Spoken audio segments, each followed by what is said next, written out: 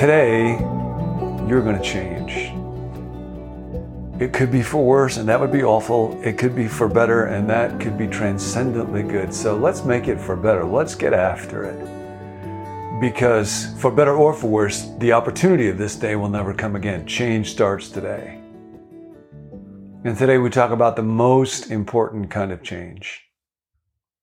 This is from a book called Character Strengths and Virtues by Chris Peterson and Martin Seligman. It was kind of the original textbook around the character strengths that you and I are studying these days.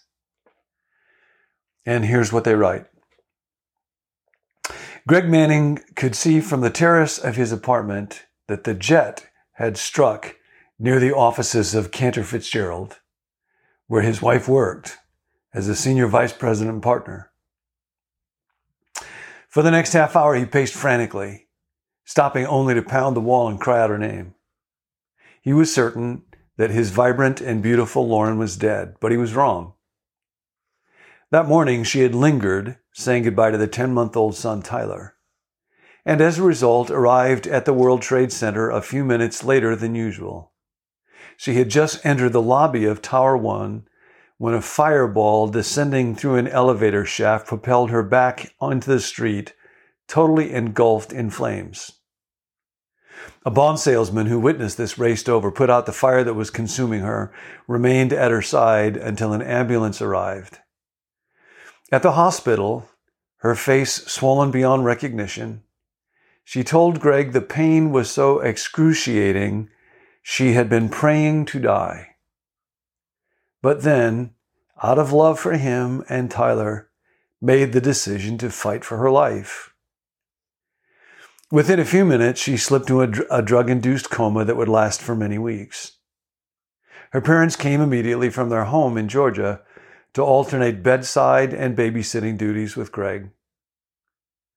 During his hospital shifts, Greg ignored Lauren's unconscious state, reading poetry to her and playing her favorite music, all the while reassuring her that she was loved, that he would take care of her, that everything would be okay.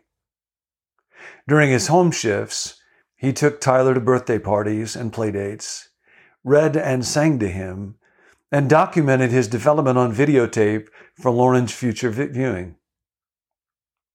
Remarkably, he also found time every day to send email updates on her condition to friends and family. Saving Lauren meant replacing more than 80% of her skin, often multiple times. Some of the grafts used synthetic or donor skin, and from the outset were considered temporary, whereas others that were hoped to be permanent simply did not take. To compound the horror, part of her left ear was destroyed. Several fingers of her left hand required partial amputation. Although Greg would sob in the arms of friends, he never wavered in his devotion to Lauren or his confidence that she would pull through. Exactly 3 months after admission to the hospital, Lauren saw her new, scarred face for the first time. The predictable shock and sadness were tempered by the fact that her husband had prepared her through repeated reminders that she had always been and always would be his soulmate, and in his eyes was as beautiful as ever. 6 months after that terrifying morning, against the slimmest of odds, Greg Manning took his wife home. Those closest to the case agree that Lauren survived through a combination of grit and love. Now, these two abide, grit and love, but the greatest of these is love. We are learning together about character. That's what matters most for you and for me. It's what we will take into all eternity. It is out of our character, out of the moral fiber of our beings that we give whatever gift of life that we will give to the God who created us and to the people and to the world around us. And we're looking at 24 different character strengths, and each one is a matter of wonder and goodness and awe and delight. But in the Christian understanding, They're not all 24 equal. In the Christian understanding, there is one at the very center, at the very heart. You may know the Greek word that's most often used in the New Testament for love, for God's kind of love, is the word agape. And that was a word that was actually around in the ancient world, but not used very much at all. It was kind of vacant and up for grabs. And so the early church latched onto that word, and it became a very, very important word in the New Testament to try to describe this special kind of love, this quality of love that was centered in God.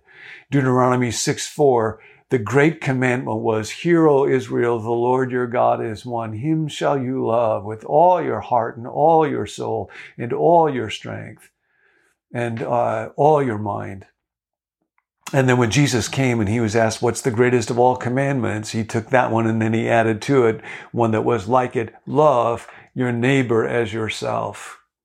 When Paul was writing to the church at Corinth, all of a sudden in the 13th chapter, there comes out of him an expression of the beauty and wonder and goodness of love that is so powerful and profound. It is sometimes thought perhaps to have been written ahead of time as a kind of a poem. In Colossians 3, we see the centrality of love in kind of a unique way. Colossians 3 is one of the great passages on spiritual formation, verses 1 through 17. In all of literature, starting in, I think, verse 12, it says, "Therefore, as God's chosen people, holy and dearly loved, you are loved, you are loved, you are loved.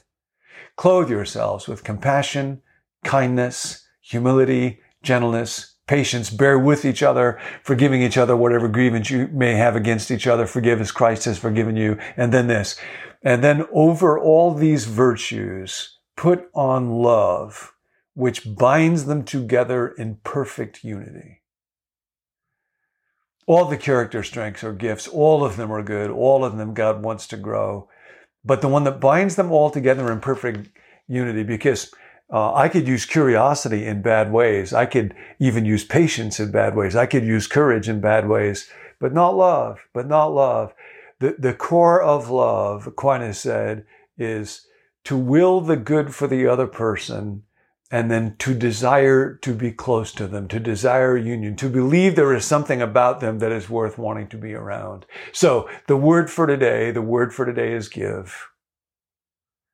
And this is part of the teaching of Jesus and of that early church that made them look for a word that they could invest with a new level of meaning, that at the heart of all reality is self-giving love, this self-giving, self-sacrificing love of God. So the word for today is give. The intervention for today to grow this quality is give. God so loved the world that he gave his one and only Son. So today give. Give somebody encouragement. Give somebody the gift of time. Send somebody a card. Get a gift for somebody and give it to them. Do somebody a favor. Today, recognize any moment that it comes to you. God, my life is a gift. Thank you. And then give a gift. You see behind me a bookshelf. There's a reason for this, and I have a little bust of Lincoln. That was actually a gift from the family of Dallas Willard. It belonged to Dallas. And then there's a Lincoln book up there, Lincoln's God. I love books. I love books about Lincoln. One of the great sources of conflict between me and my wife is that I believe that a bookshelf is meant for books, that a bookcase should have books, should be filled with books. It's not a vase case. It's not a flower case. It's not a picture case. It is a bookcase. It is intended for books. She thinks mistakenly that that's oppressive. However, the strangest thing happens quite consistently. I mentioned quite recently that there was this new book about Lincoln's God, and that would be quite interesting to me. And 2 days later, Nancy said, ta-da! And she gave me a gift of this book. And now she's not going to want it to come down off the shelf. Nancy loves to give. It is her Achilles heel, or maybe her superpower. You know the story of Achilles. He was this great Greek warrior. And when he was born, it was foretold that he would be a great warrior. So his mom, Thea, was holding his infant body over a fire that had the power to make him invulnerable. But his dad came in, saw it, was horrified, stopped the process. So his heel is what remained vulnerable. And when he died, in one of the stories, it was because a poisoned arrow struck him in the heel. Kind of interesting that way back in Genesis 3, what Christians came to understand is the first prophecy of the coming Messiah was that the son of Eve, her seed, would strike against the evil one, the serpent. And God says, you will strike at his heel, but he will crush your head. And when Jesus came, it was God in the flesh, God who was vulnerable. His vulnerability was his Achilles heel. His incarnation was his Achilles heel, but maybe that was his superpower, that he was vulnerable, that he would give himself to you and me. There's never been a story like him that tells us that love is at the heart of everything. So now today, remember, you are loved. The sun shines every moment in the way that it does because of love.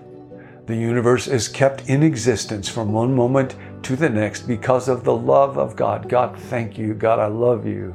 I love you. Receive love today and then give it. Every time you think of it. Love God. Love the people around you. Give a gift to somebody today. Change starts today. I love you. Hey, it's Tim. I'm the producer of Become New, and I wanted to let you know you can find the survey at viacharacter.org/survey. That's viacharacter.org/survey.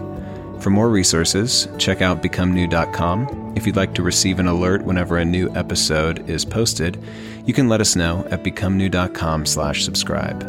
Lastly, if you need prayer, we would love to pray for you. There's a team of us who meet each weekday, Monday through Friday, to pray over requests that are sent in. So text in your request at the number 855-888-0444. See you next time.